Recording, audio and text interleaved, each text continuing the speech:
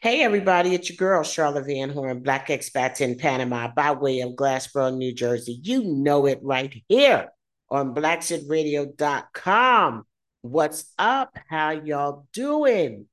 I'm always glad to be back with you. Just you know what, guys, just happy to be alive. I'm happy that we were able to celebrate Alfredo's 67th birthday last week, and it was just amazing. We had a marathon party, and we had a pool party from 1 to 6, and then from 6 to like 11 we had a party. It was catered. We had a live band. We had a live DJ.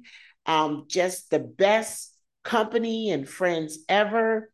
Our family came. A Black expats in Panama came and joined us. And something that made me extraordinarily proud is that our neighbors were there, and it is really the first time, guys, like living here in Panama, it's so different. It's like the first time that I've really had a sense of community with regard to my neighborhood. Of course, I have community with, my friends and, my sister friends and my people that were my client friends back in the States. But to have somebody across the street and down the road that you can go to and that you can have a relationship with. We had an after party, they all came. I want to encourage everybody living abroad to just try to embrace your neighbors. Even though we have different languages, we are getting to the place where we are just absolutely comfortable in getting it wrong if we have to. And I'm just so happy about that. So it just makes your life so much nicer when you can connect with people in your neighborhood and different people that you meet in the country that you're in. The people in Panama are just amazingly kind and friendly people, and I'm just happy to be here. And so, speaking of Panama, we got a really interesting conversation for you today, and we are going to talk about Boquete. Boquete. And Boquete, everybody has their ideas about Boquete. When I first started, looking around for things, all I saw was Boquete, Coronado, and then and discovered that there was so much more to relocation options in Panama. But some of what you hear about Boquete is great. Um, because a lot of people like it because it's about an 8-hour drive from Panama City. And but it's a shorter flight, I think less than an hour or something like that. You can catch a plane. You're gonna hear, Boquete is wonderful. I love the climate, it's so much cooler. It's very beautiful, it's very scenic, a lot of flowers. And then you're gonna hear hear about scorpions and coffee farms and everything like that. And then you're also going to hear about racism, and how some, especially in the Black community, have started to kind of look at Boquete as, little North America and not in the necessarily good way. Okay. So we are trying to explore all aspects of Boquete for ourselves and for you. And no matter what people say about different regions or whatever, unless you're concerned about your safety or something like that, check it out for yourself, because you may go and have a completely different experience. And so I haven't been to Boquete yet.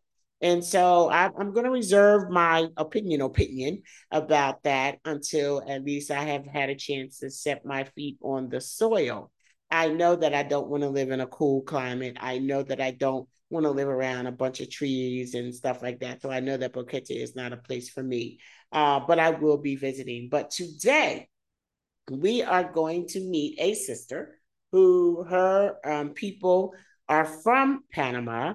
She has come back to Panama, and she's opened a restaurant in Boquete. And she is just a philanthropist. And she loves to help people. And, she's telling me about some things that I hadn't heard about in Boquete, like the poverty, oh God, what is it? Food insecurities and things like that. It's amazing to think about food insecurities in Panama because there's so much food growing everywhere. But, I had a very interesting conversation with her, and I want you to be aware of things that she's doing in ways that we can help the group of people that she's speaking about in Boquete. Her name is Priscilla Raquel Gomez, and I am going to let her introduce herself. So you know how it goes. Just hang with me for a minute. Let me get her on the line, and I will be right back. This is Charlotte Van Horn, Black Expats in Panama, by way of Little Old Glassville, New Jersey, right here on BlackSitRadio.com.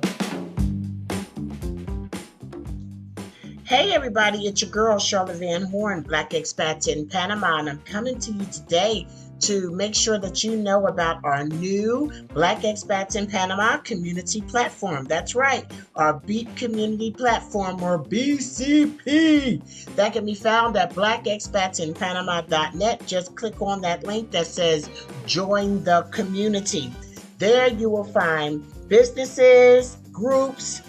As members, you'll be privy to events. You can sell things with the classified section. You'll get exclusive information offering and interviews. You get discounts on Black Expats in Panama, meetups and tours, and ITA global events as well, and so much more. So go over there, check out the membership, see which one is right for you, and let us know if you have any questions. Thank you.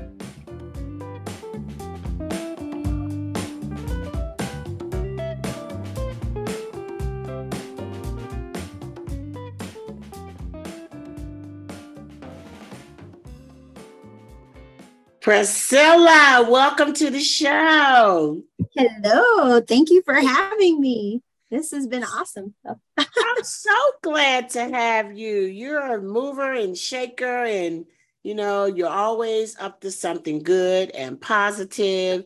And I'm really glad to have connected with you here in Panama. And I just want everybody to meet you and find out what you're doing. So I've given a little introduction about yourself, but by all means, tell us what you're working with.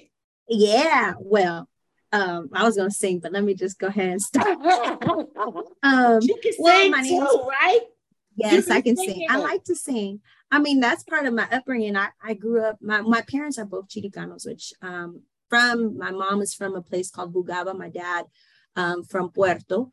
My dad was born on a banana plantation, and my mom, she actually was a teacher, which kind of to see where I'm at and what I'm doing now is super curious to know how your past kind of prepares you for where you are.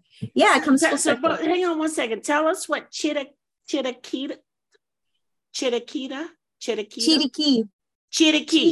You called yourself Chiricana. Chiricana.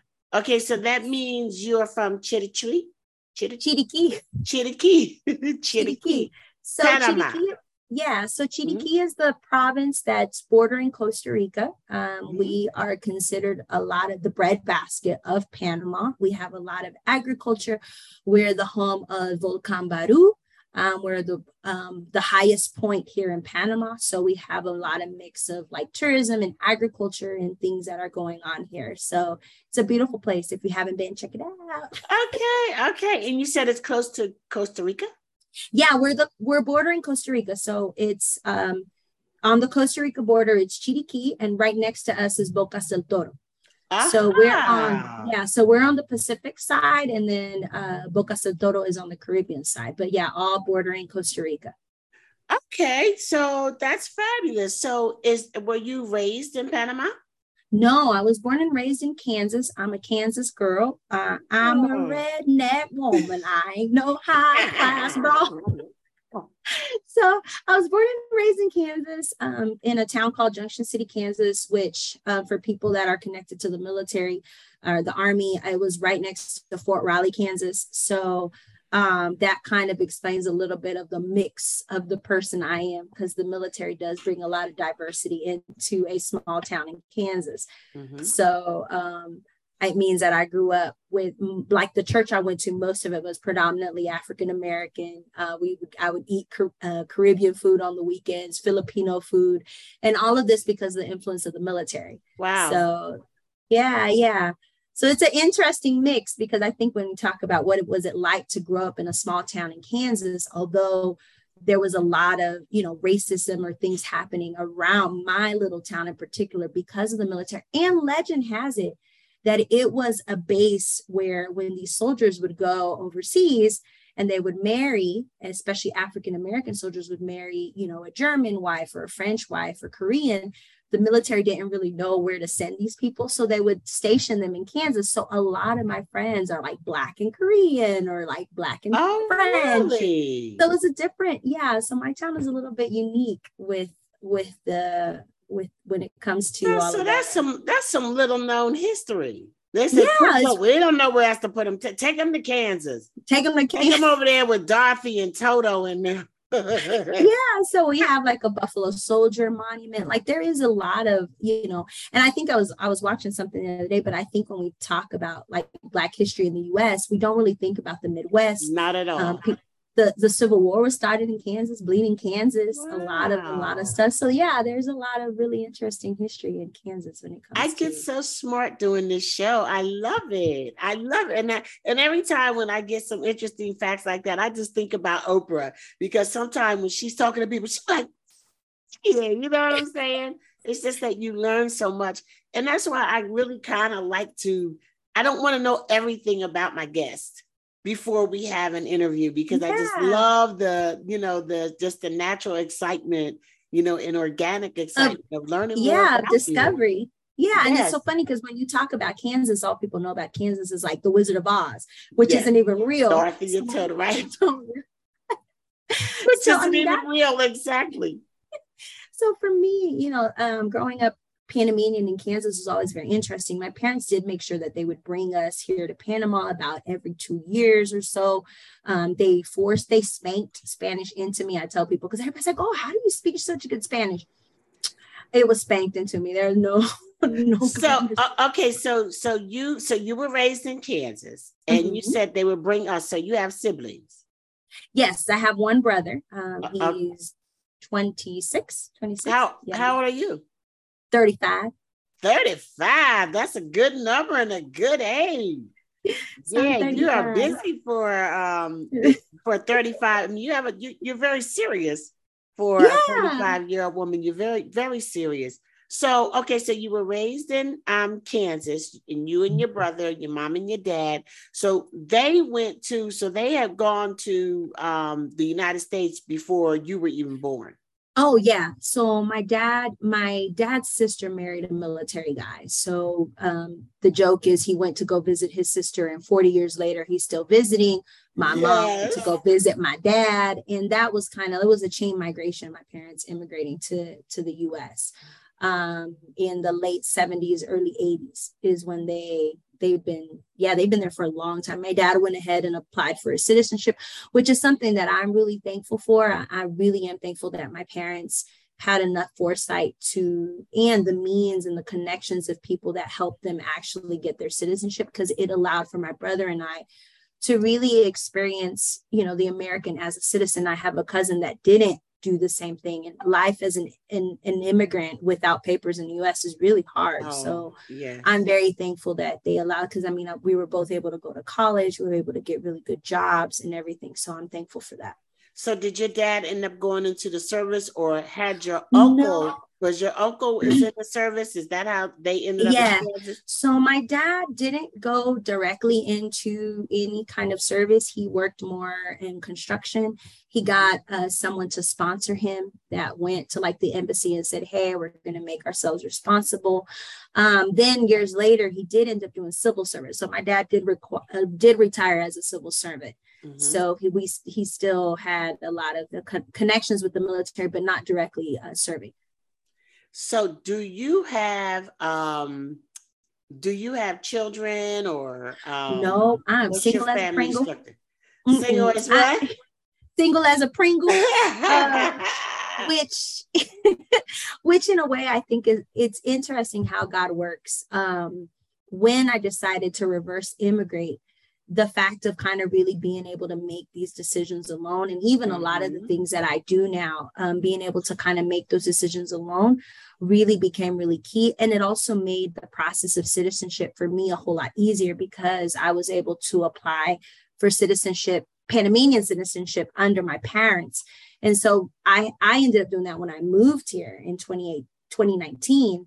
So the process of all of that, kind of being single and not having any kids or independence or anything, was a blessing in disguise. So yes, I mean, there are definitely benefits to being single. And then some people, I mean, people that are single, a lot of times they think, I'd really like to be married. I'd really like to have, a partner. And then sometimes people that are married be like, girl. I think it's when and especially if you're thinking about uprooting your life, I think that the reality was I just had to consult with me, myself, and God. Freedom. In the sense of if you were married or if you have kids, like it does become a question, and you can't make a selfish decision to a certain extent. And that can be really hard, because the idea to leave the US and move overseas is not an easy one. There's a lot of different feelings that you go through, and just different. It's different. I mean, it's not all rainbows and sunshine. And it's, I remember not even knowing the number of, like, how do I call? If there's an emergency, what's the number for the police? Is it still 911? Right, exactly. It's a new world. And I'll tell you something. I love interviewing couples, because I like to figure out how they decided on this particular place. I mean, to move to another country is quite a big deal. And so when you got to consider all the things that you have to consider as an individual, and then add in all the things that you have to consider as an individual, plus one or plus two or three, it makes the process a lot more, you have to be more precise. It's a lot more precision, logistics, and just heart-to-heart conversations and stuff, right? Yeah. So tell me about your life in Kansas. I want to get up to the point where you, what you call it, re-entered? No, I reverse immigrate. Reverse immigrant. So tell us about what you were doing before you decided to make that move, and what caused you to decide that. So, growing up in Kansas, I lived most of my life in Kansas. I went to school. I went to Kansas State University. I worked in finance. That was my passion. Numbers. There was my parents, they became part of a Pentecostal church. So I grew up this thing of, really having a deep faith in God. But then at the same time, I love the security of numbers. Like, I love that every time I sat at a computer, 1 + 1 was 2. Like, there was numbers no don't faith lie. involved. Yeah, there was no faith involved, because I think my whole life outside of my job was very much like, you just got to believe, And so there was a comfort that had. So to me, that was the career path that I chose. In 2012, due to a lot of just deciding I didn't really want to be involved in Pentecostal church anymore, and just huge situation with abuse of power and everything, I decided to leave church. And so I moved to Orlando, and I started working again in finance. And the last few years before moving here, I started working for Disney's credit union, which allowed for me to travel around different places on property of Disney World, offering banking services. For a credit union? Yes, for a credit union.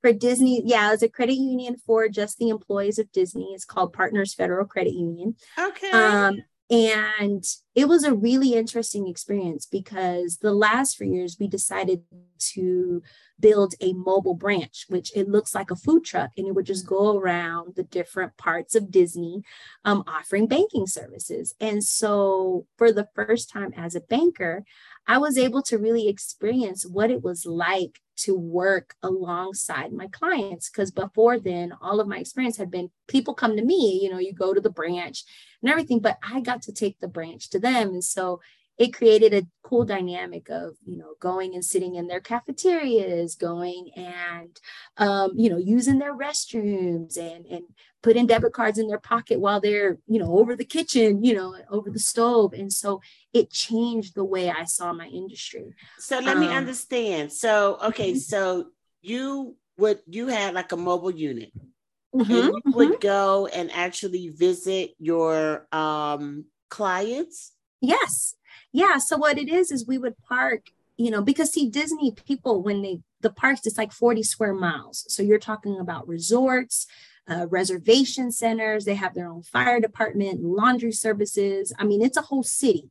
And so what we found out as from a banking perspective was that our credit union hours didn't quite fit the schedule for park workers. So what we started doing was saying, what about if we take banking to them? And so they built the truck. I was a part of the process of building and designing and everything. And so every day I would be at a different park. So sometimes I'd be at Animal Kingdom, and sometimes I'd be at Epcot, and sometimes I'd be at Magic Kingdom, or the different resorts. And so you really got to experience what it was like to be a cast member that up until that point, I mean, as we were considered cast members, Disney or whatever, but it was still different, So this immersed me in, I drank the Kool-Aid. I straight up drank the Kool-Aid. That was pretty innovative of them. Yeah, it was really interesting, and it was really cool to be the one that was chosen to spearhead the program, because I guess if anybody knows me knows I'm pretty much like already like so to really have someone that was a banker, but that was part of like understood the Disney culture, understood the Disney way. But the reason why they picked me was so beautiful was because of that. But then at the same time, ended up turning into the reason why I had to leave, because as I became closer to the workers, I started realizing, oh my goodness, Susie's sleeping in her car. She's here. Oh my goodness, Tom can't pay for his dad's funeral. And, Miss Carolina, she doesn't have enough to survive. And oh my goodness. And so I started becoming more attached because I felt more connected to my clients than I did my fellow coworkers who were back at the branch, in their little, suits and stuff. And I had to quit. I really did. I came to a point where I just looked around and said, this isn't sustainable. And I can't be a part of an industry that all I'm offering is more and more loans. Like, I just can't do this. And that's what kind of drove the decision. So these were like business owners.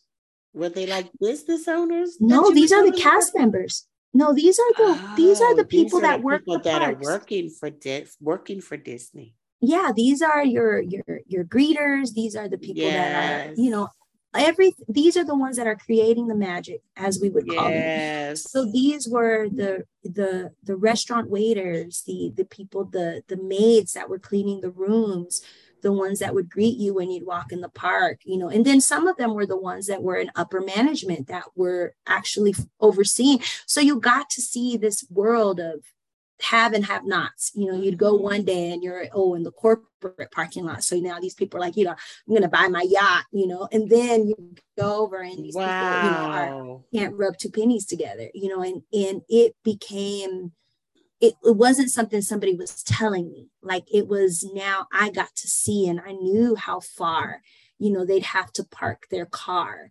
from where the hotel was, because, you can't ruin the magic, that's the big thing, so that was the big thing is when the magic was ruined for me. I would go get my coffee on Magic Kingdom on the main street, that was I'd go get coffee. And all of a sudden now I'm realizing the person serving the coffee to me is smiling and they're, hello, good morning. And then I already know that they can't bring happiness to their own kids. And I'm like, what are we doing? And that was the thing. And in the same year, this was 2018, that was the same thing that I took to prayer. I don't even know how I decided. I get, God must have really, but only me decides to change a career and then also decide that I want to try to deconstruct my faith and really find God in all of this. At the same time. At the same time, don't do that. I do not recommend it.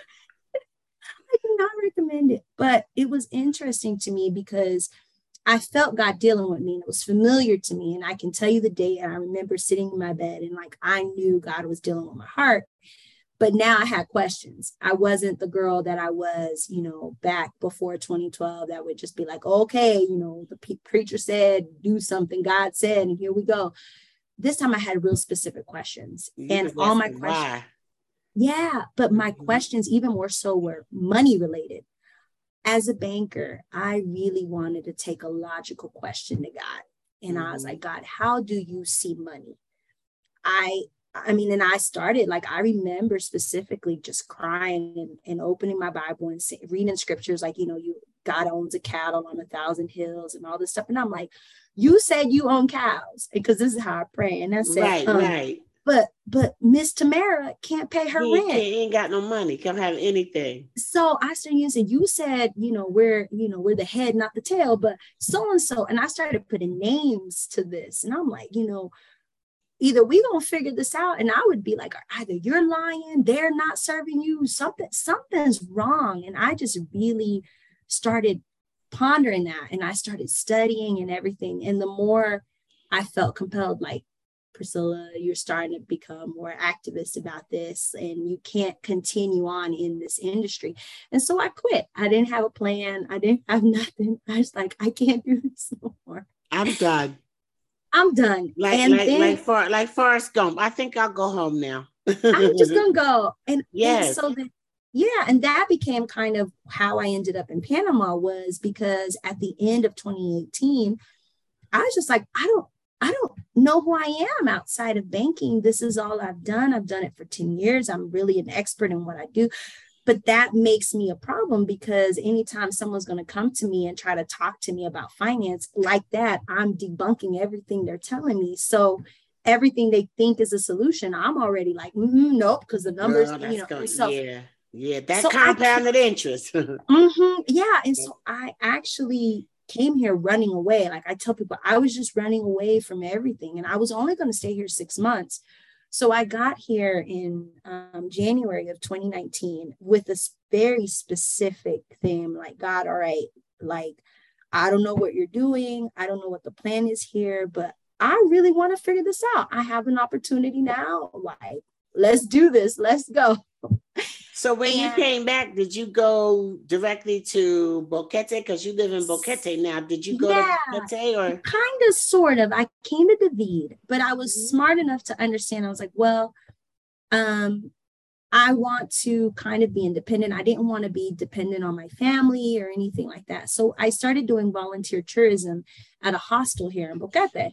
And that kind of got me in the radar of a restaurant owner that needed, someone that spoke English to work in the restaurant. And so I started working in the restaurant and I started meeting expats and I started asking all my nosy questions like, why are you here? And what you doing here? Do you think that a war is coming? Like, me being all activisty. Yeah. And in the process of that, I think it was like I already had because I had to buy my return ticket, because that's the only way they'll let you in, because I wasn't a citizen yet. And it was getting close to that date. And I started really wondering, like, should I stay? Should I go? How long? So how long were you here the first time? 6. I was here 6 months, but I never left, because in the process of that, before my ticket date, I was like, I'm just going to go ahead and just stay. I'm going to apply for citizenship under my parents. And so then I started that process. So you ended up just staying out your 6 months U.S. passport entitlement. Yeah, I ended up staying. And then I ended up starting applying for my citizenship. And then I moved to Panama City to work for a food magazine in tourism. And that's kind of where I started like seeing, you know, this whole food industry here and entrepreneurship. And I started like educating myself on like entrepreneurship classes and stuff. And I started seeing that I really like this food thing. I'm like, man, I like hanging out with like food people and kind of, because Panama doesn't really have like food critics. So foodies kind of take up this space. So we kind of go out and we talk about food and we post about it and all that stuff. So I started building a community. I then began working on a tourism platform there in the city, and then COVID hit. Boom, boom, boom, pow. Here come COVID. it's like when people get to that part of the story, they be like, and then COVID, womp, womp, yeah, womp. And then COVID came in, everybody was on and popping, and then come COVID, womp, womp, womp. And COVID, and then what? So you were still in the city when COVID I was hit. Still in Panama City. And in the middle of that, there was a guy that was working a coffee. Because see, I tell people this all the time. It's like us poor people, we was playing with bread and stuff, and rich people was playing their money. So this guy in the middle of COVID decided that he was going to do some sort of coffee venture. And he called me and he said, hey, would you want to consult on this coffee venture thing that I'm doing here in Boquete? I'll pay for you to relocate. And I'm like, okay, sounds good. You know, yeah. So when I got here, it wasn't what I thought it was. I think the biggest thing, it taught me a lot. I kind of learned, got a crash course on a lot of the different types of dynamics that happen here in Boquete with the coffee industry and just industry in general between expats and Panamanians and how things can get really messed up. So it taught me a lot. And then at the beginning, was he an American or a Panamanian? Yes, he was an American. Yeah, he was an American, and he tried to do a joint venture with the coffee farmer. But at the end of the day, I think that there was a lot of misunderstanding, and there was just a lot of from the Panamanian side, they didn't really have the confidence to say that they didn't understand what was happening to them because they were getting money. You know, they needed the money, and it's just, it created a really kind of a horrible dependency. And I was like, I really didn't want to be a part of that. I think that at the end of the day, people, when they see me, they're like, oh my goodness, this girl, she's American, but she looks Panamanian. She's going to be the one to, promote all of our not so smart ideas. And then I kind of get in there and I'm like, I don't think so. You say, yeah, no. No. Yeah, no, yeah. Yeah. And so then that was the beginning of last year, 2021, was when I said, you know what? I'm done with all this. I'm just going to do my own thing because all of y'all don't know what y'all doing. So you left the city. First of all, do you have any other relatives still here in Panama? Yeah, I have a lot of extended family here, especially here. But they're further out. We're in Chichen. Yeah, they're further out. And at the same time, too, I think this is like a bigger conversation of the sense of I didn't really grow up with any of them. I feel like I have more in common with American expats that I meet here, more so than my family. Sometimes too, there's a lot of different needs that just because I'm working towards like fixing it doesn't necessarily mean that I personally have the means to like help my family sometimes. So it becomes a really delicate balance of like people like all of a sudden like, oh, Priscilla, so, and I'm like, I can't help you right now. And so I kind of distanced myself from the ones that needed the help. And then there was another side of the family that's more well off that I didn't want them thinking that I had came here to mooch off of them. And so that became another thing as well. So I definitely was like, I wanted to try it. And then too, I'm just stubborn. I'm just going to be honest. Yeah. And you wanted your independence. And absolutely. Didn't want the pressure. If people haven't been to the US or haven't spent any time living in the US, sometimes they just automatically assume that we have money. Yes. Yes. They just automatically, she's from the US. She's a great She has money. she has money. And then it's like, then it's all about, then it gets into perspective, you know, and it's like, okay, that's like when people say to me, I say, well, what was the pricing like? And they say, well, it was kind of pricey. And I say, well, what is that? I mean, that just depends on what depends on what's in your wallet. Absolutely. Absolutely. What you have may seem like a whole lot to them, but for you, knowing the expense, you say, I say, you can't count my money without counting my bills. Exactly. Okay. Exactly. Yeah. And I think too, you know, there's a thing, and I think that, like, the way that I can explain it is that sometimes when God calls you to do something, your family or your close friends, they don't understand. And so they knew the person you used to be. And so sometimes distancing yourself from a lot of that for a certain amount of time until you're sure. Because that was a big thing too. Like for me, I remember just really being like, God, are you sure? Because I don't know, you know, I ain't nobody. Like if you calling me, that means you done, like, a whole bunch of people done ignored you before. Like, I mean, I know I ain't the top of the list. And so when it comes to dealing with that coming here, it was hard enough for me to find, you know, my voice, find what God had for me, and then also have to justify it to my family, my friends. And it was just too much. It was just too much. And so I'm like, you know what, like I did separate myself just because I did the same thing. You know, I had, you know, some of our experiences are a little parallel in the sense that I started these tours, and I started the Black Expats in Panama Cultural Relocation Tour. The first one was May of 2021. And it was all new. It was brand new. It was something, I was a fish out of water. You know, I've never done tourism. You know, I didn't know a whole lot about, you know, Panama. I was really just stepping out on faith. You know, I was planning my work and working my plan. I had connected myself with really competent, knowledgeable people so that I would, you know, I could watch and learn. And it was stressful. You know what I mean? It was stressful because it was like, okay, I've taken these people's money and now they're going to come out here, and I just pray, oh God, that everything goes right. You know, we were just coming out of the just getting to the point where we could travel again, really. When we got out here, I really hadn't had a chance to come out and do no dry run of the tour or anything like that. And I had a family member that was coming on the first tour, and we had a disagreement.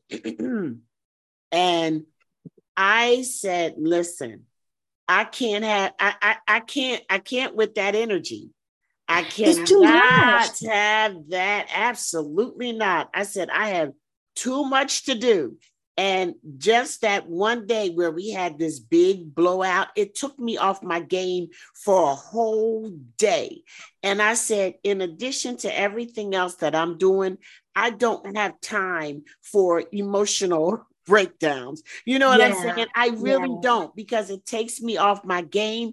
This is something that's new to me, and I got to be in it 100%. Absolutely. And if you can't come with the right spirit, I don't want you here. And when I tell you, that was a very, very, very close family member who I love to this very day and have not spoken to again since. Yeah, it's hard. And I think I think I had to come to the realization is that, like, once I act, you know, there's certain people that follow, that have faith and they act. And then there's some people that see those actions and have faith. It's kind of an opposite thing. And so what ends up happening is that if I'm waiting for them to see, to believe, we kind of like, you know, one's the engine, one's the caboose. They're both important and they're both needed. But I think if the engine is too busy trying to get the caboose, you know, you end up just going in circles, and it's really unhealthy. So that was, you know, that. And I think counterproductive.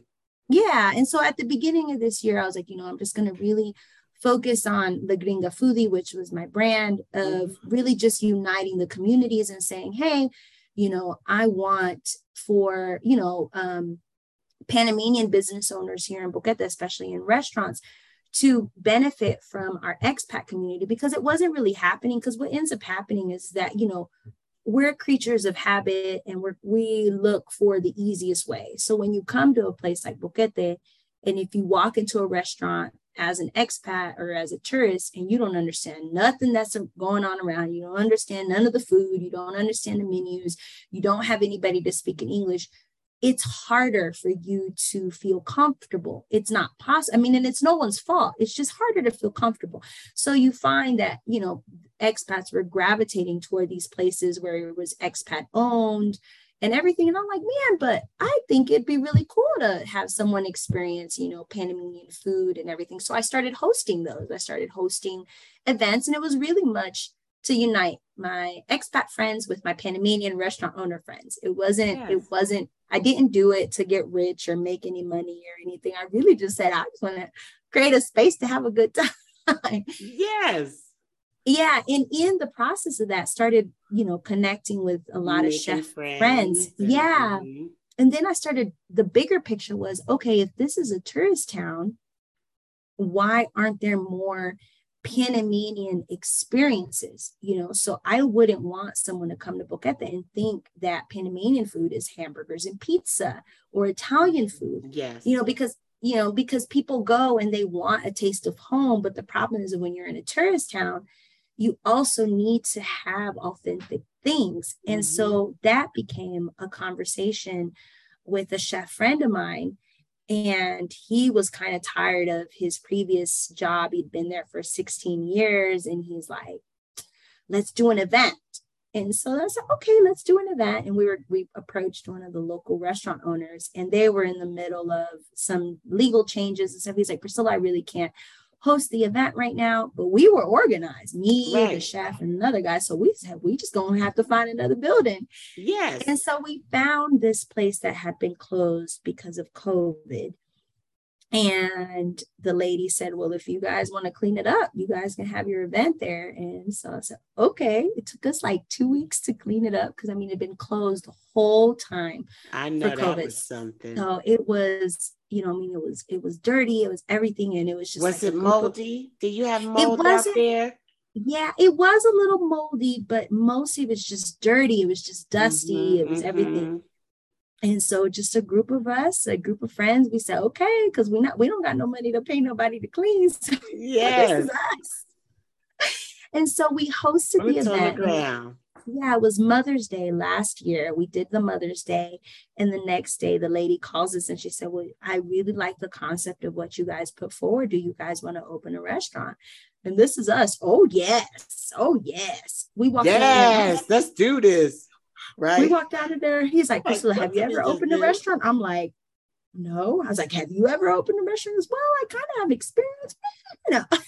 So we got one of our other friends involved that she has done. She worked with Isaac. Yeah, she knew more of the administrative part. Yes. And so we took off. We opened up a restaurant called Nodri, which means roots in Nobe. And the idea was Kilometer Zero. We wanted to really highlight the things here in Chiriquí. We wanted to highlight Panamanian food. We wanted Panamanian art. We wanted Panamanian dancing. We wanted it to be a tourist experience here. And that's kind of, what I spent last year doing. And it's still there, this without fear of failure. We haven't failed yet. Knocking on wood. Do you have all 3 meals? Are you open all day or lunch and dinner? So we started off, again, because we're poor. We started off just being open Thursday through Sunday, just lunch and dinner. First just dinner, and then we did lunch and dinner. And now we're open Wednesday through Sunday, lunch and dinner. So we open at noon. We close at 3 from lunch, and then we open again at 5 for dinner. And so far, it's been good. It's been an adventure. It was a crash course of doing business here in Panama. It is not easy. Hey, it's not, but you had help, you had a team. Yeah. Apparently y'all worked well together. It's so funny how sometimes God will bring you to a place and you think that you're coming to the place for one thing, or that he's bringing you to this place for one thing, and it's actually completely different. I mean, you And may it's not have, evolving. yes, you may not have, you went there for the coffee experience that was like, nah, this not me. But you ended up to be in the place that, you are an integral part of that community now. And, you mentioned bringing the expat community together. And I'm going to ask you something. I hope you don't mind answering, because I didn't talk Yeah. about it before. But, how do you see the expat community in Boquete? And do you see one of the reasons why there's a lot of people in the Black expats in Panama community who are just not interested in Yes. Boquete because Yes. of a lot of things that we hear? And I think when Yes. I say that, you know exactly what I'm talking about.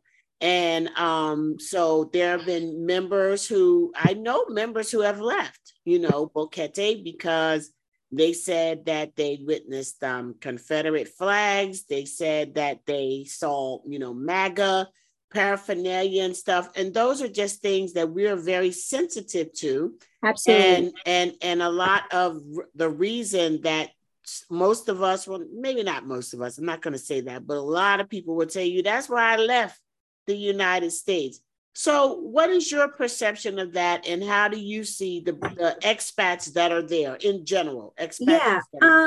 When I first got here, it was definitely just one demographic that I was exposed to. The longer I'm here, it is starting to be a little bit more diverse. We're starting to see a lot more younger people. We're starting to see a lot more people of color. I was actually talking to part of I call her the Boquete Welcome Committee, me and Galen.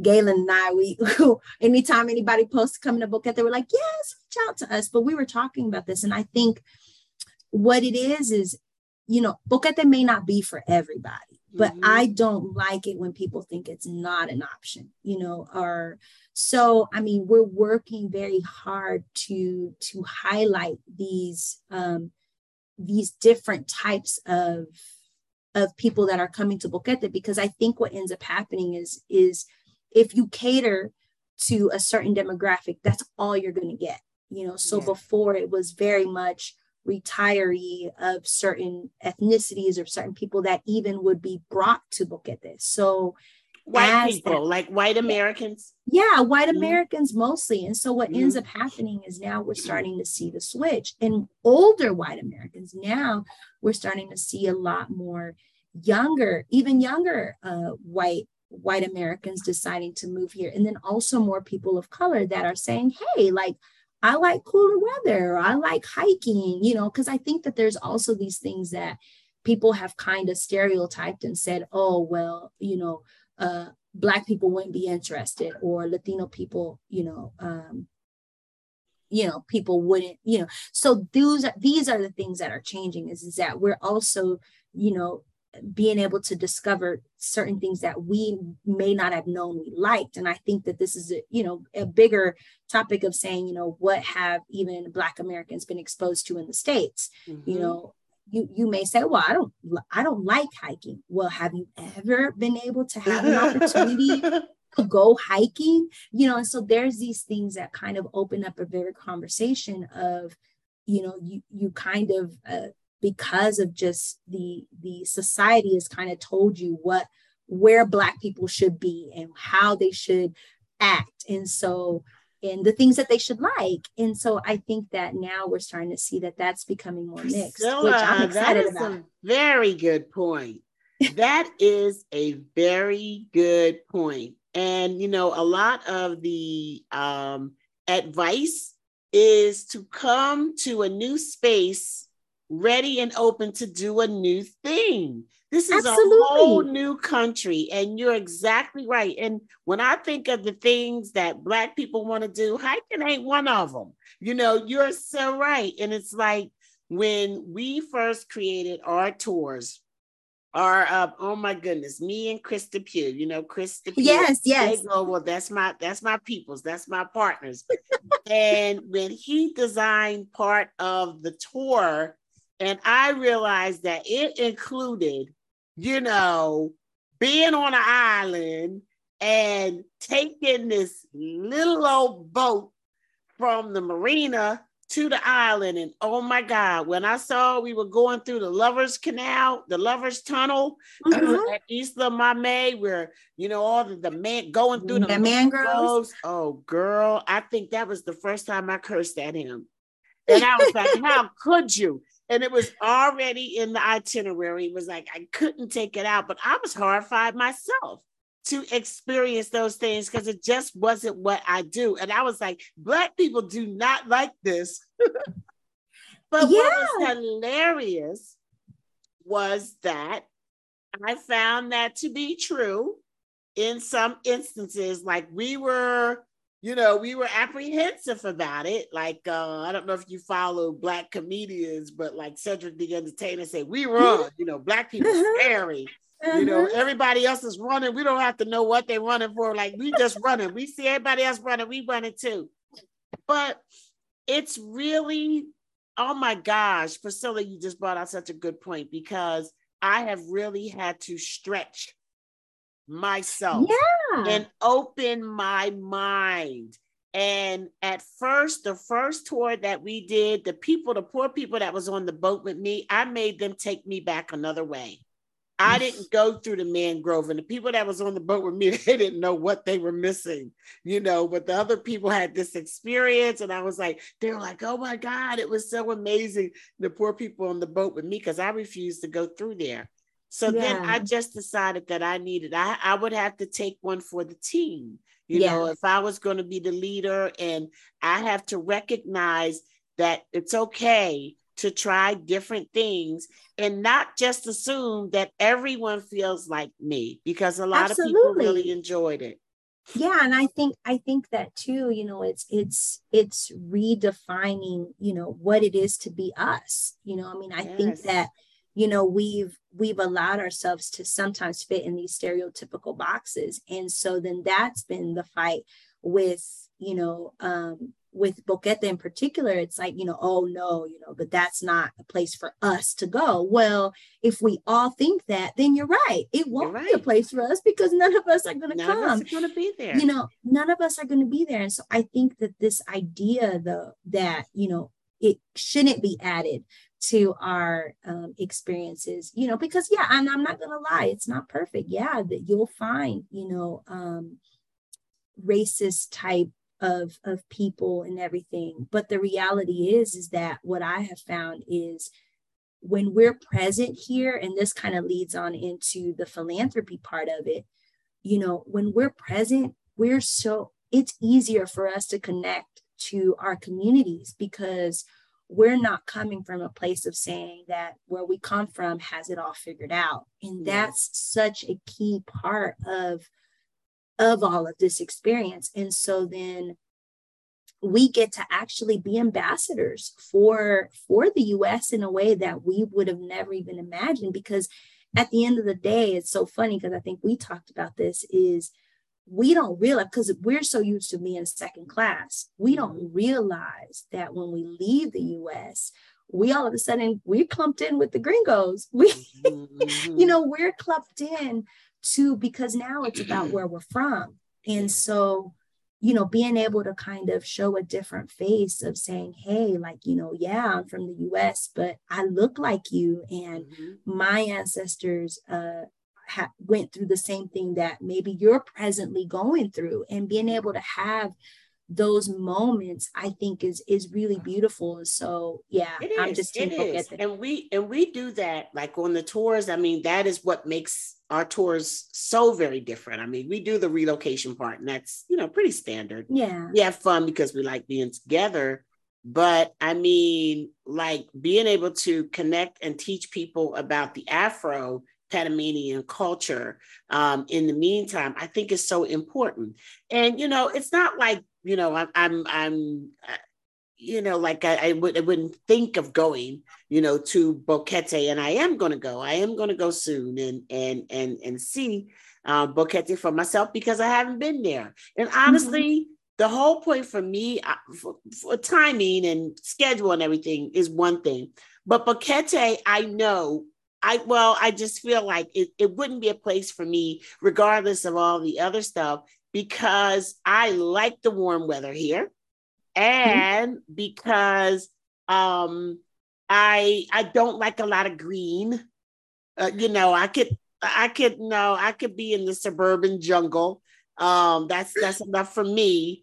And I just kind of like the vibe of a place like this more. I think, and I definitely want to be warm, but not to say that, but I always tell people, go see places for yourself. If you think that Boquete is a place that you might be interested in, then go see it and you make that choice for yourself. There's nothing more powerful than that. And when people come on our tours, we let them know, we're not going to go to Boquete on this particular tour. However, if you do want to go to Boquete, we have the wherewithal and the connections to make sure that you get to see it in a safe and productive way. So, absolutely. Yeah. So that's where, now it's evolved into, we offer cooking classes at the restaurant where the chef is able to teach people, how to cook different traditional Panamanian dishes. We offer traditional dancing if people want to experience that, and the indigenous culture, which is something that I'm starting to get involved with now with my work with the foundation, and understanding that. And so then it's a place where you can learn a little bit about a lot of stuff. And for me, it's about, the name of the restaurant connects with me because, I'm learning my roots. I'm connecting to my roots and my heritage. And so being able to tell that story, is super interesting to me as I learn about it, because that's the thing. And I think we were talking about this, earlier, is as you move into the spirit of now, kind of speaking for a people or speaking for a place, in this case, Boquete, I'm starting that there was so many things that I didn't learn and I didn't know. And so then it's taken a lot of time of studying and really being boots on the ground and kind of learning, because I started to represent a place that I necessarily really didn't know a lot about, and a culture that I didn't really know about.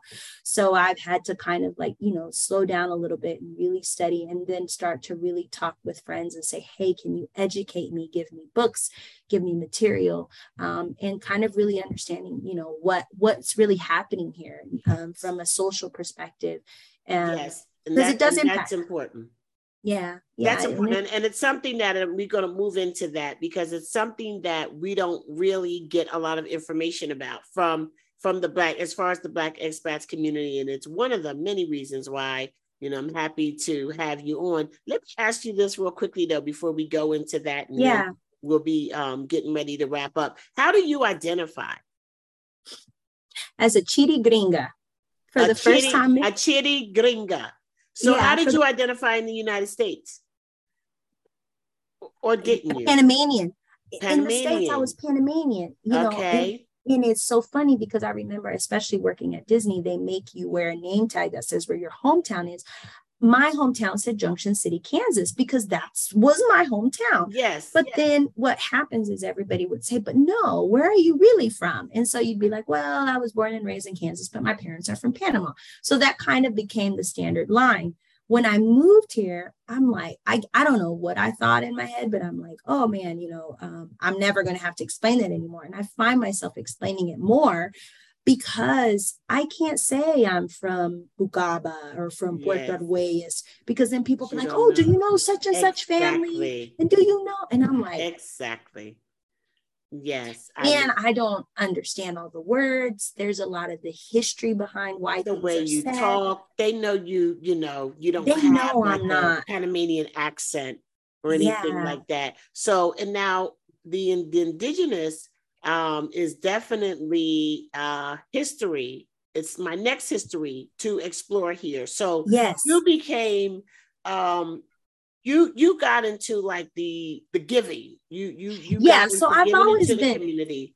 Yeah, so I've always been really passionate about giving, and I think at the end of the day, when you're talking about a conversation about how God sees money, you get into this world of what people call philanthropy or social issues. And so at the beginning of this year, the local rabbi took over one of the foundations here, and with him taking over the foundation, he asked me if I would help him run the foundation and kind of figure out, how, what projects we should be investing in and all that stuff. And so then I got really excited because I'm like, yes. So the chef goes, Priscilla, last year you opened a restaurant. This year you're working on a foundation. I was like, yep. Next year, I don't know what I'm going to be doing. And so then with the working with the foundation, I started visiting the local schools, especially the rural schools. And I was blown away. It broke my heart. But I also knew that I wasn't completely qualified to be able to deal with any of the issues. So I reached out to a friend of mine who lives here in Boquete as well, who she's a part of a Panamanian foundation called Fundación Rescate de Alimentos, which is a foundation that deals with food insecurity and using food waste. And so with that, I told the rabbi, which he's the president of ACCB, which is the one that I work for. I said, man, I really want to partner with this foundation because I really think that this is something important that we should be focusing on. And so that's where our pilot program was born. We are currently working on trying to create a sustainable school kitchen in one of the rural multi-grade schools. And it's completely changed my life because in a place of so much abundance, which is Boquete, we have kids that are, dying of hunger or have severe food insecurity. And I think that, I want to mention, and I tell this to people all the time, I think what makes our coffee world renowned is the same thing that makes the industry so exploitive. What a lot of people don't understand, different from a lot of other coffee producing countries, is that we're here, they're hand selecting every bean of coffee. So anytime you buy Panamanian coffee, there is an actual human hand that touched that bean. And so then by default, this is creating an industry that can be very exploitive. And you can see it, if you leave the bubble of Boquete and you kind of drive into the mountains, you're going to see a lot of things. How far is it from like the city? We're talking about, you don't have to go very far. I think even it'll start about maybe 5 minutes outside of Boquete. Yeah. You'll start to see as you go into the mountains, you'll begin to see. And the thing about Panama in particular that's very interesting is you have the social bubbles colliding. It's the same issues that when we talk about social issues and hunger and people in extreme poverty. It happens in the US as well. But what ends up happening is the bubble, you don't necessarily see it. Here in Boquete, you can have a mansion right next to a shanty. It's very much the reality, of you have very plantation style where you have like the master house and then you have like tenement housing and things. So you have a lot of that looks very in close proximity. So it's impactful because you see it, it's not hidden. And so for me, as I started to educate myself on all of this, I go up to the school every day pretty much. And we're starting to really learn about what their life is like, how much do they get paid? What is literacy like among women? What are rights for the women? How much you say, how much do they get? So when you go to the school is the students who are the children of the workers? Yes. They're the children of the workers. Yes. Okay. And what is can you tell us what is the average pay for the workers? For this particular farm that we're working on, we're talking about $89 every 2 weeks. This is justified because housing is provided, but when we're talking about housing, it is a very loose interpretation of housing, you know. So, you know, when we got involved with the school, you know, our main focus is, you know, we're not there to deal with the waste, you know, of food waste. That's stuff that's being thrown away. It's like 150 million tons of food gets thrown away here in Panama. Food, not trash, food. Just because of overproduction and just mismanagement of the supply chain. There's a lot of different things. And we're also not really there to deal with the disparities of income. We can't, because again, it's such a big topic. And this farm that we're working on, it's not like, oh my goodness, these are the worst ones. Like, I mean, it's a culture. It's a culture that keeps this in place, because you need the next generation of coffee workers. So all we're focusing on is saying we can change this through food, you know, through the kitchen. We can create maybe a community of kids that will grow up and feel seen, will feel heard, will feel valued, because we're giving dignified food. I think that for anybody that was here during the protest and may not understand all of the dynamics of this, a lot of it has to do with the stuff that I'm talking about. You know, you start dealing with, you know, how schools are funded and how incompetent the system for funding is. Then you start to talk about, what are even when they do get donations, what are those donations? And those are some of the things that we're trying to change, you know, saying, hey, I think that it's dignified for a kid, indigenous, poor, you know, brown, black, low income, whatever, to be able to have a full course meal. When I'm saying, you know, a salad, some sort of carb, some sort of dignified protein, you know, and every once in a while a dessert. I think that should not surprise people. I think white rice and sardines is not considered dignified. I don't think that just cream of rice, you know, every day that's served at school is dignified, you know. And I think that that's the thing. It's not even about, you know, donating. It's dignified donations. Would you eat it? Would you sit down at a table and say, oh, yes, I'm excited. Give it to your friends. Yes. So about how many students are in the school? So in our school in particular, there's 53. These are rural, like almost very one room schoolhouse type of classroom. So you're talking about one of these at our school in particular, there's 3 teachers. One of them is kindergarten, and then the rest of the grades through 6th grade are divided between the other 2 teachers. And one of those teachers is the principal. So begin to understand how chaotic it is for a teacher principal to try to navigate just the school system here, which is, I'm convinced, is designed to not work. But that's another topic. That's another show. Okay, so oh my gosh, we gotta go. So Let me just, first of all, let me just ask you this. I've often wondered, like, so what other food grows in Panama? I mean, in Boquete? So we grow everything here. Like, people don't realize how much of the food that you get from, like, if you go in Panama City, I don't know if you've heard of like Merca, Panama, or like even if you go to like San Felipe Neri, or even some of the like, so we're growing here potatoes, peppers, onions. We're growing lettuce, anything that's like lettuce, any onions, garlic.